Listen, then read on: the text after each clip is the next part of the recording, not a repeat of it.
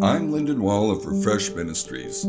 Have you ever taken the frustrations of a bad day out on your family? One wife commented to her husband, "Why don't you switch things around? Be nice at home and mean to the people you work with."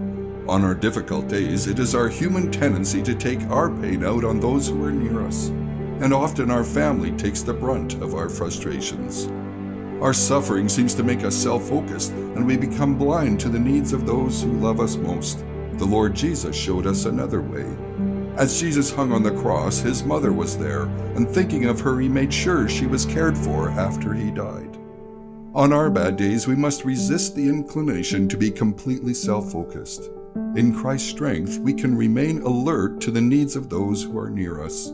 And as we do this, we help lessen the damage our bad day is having on them.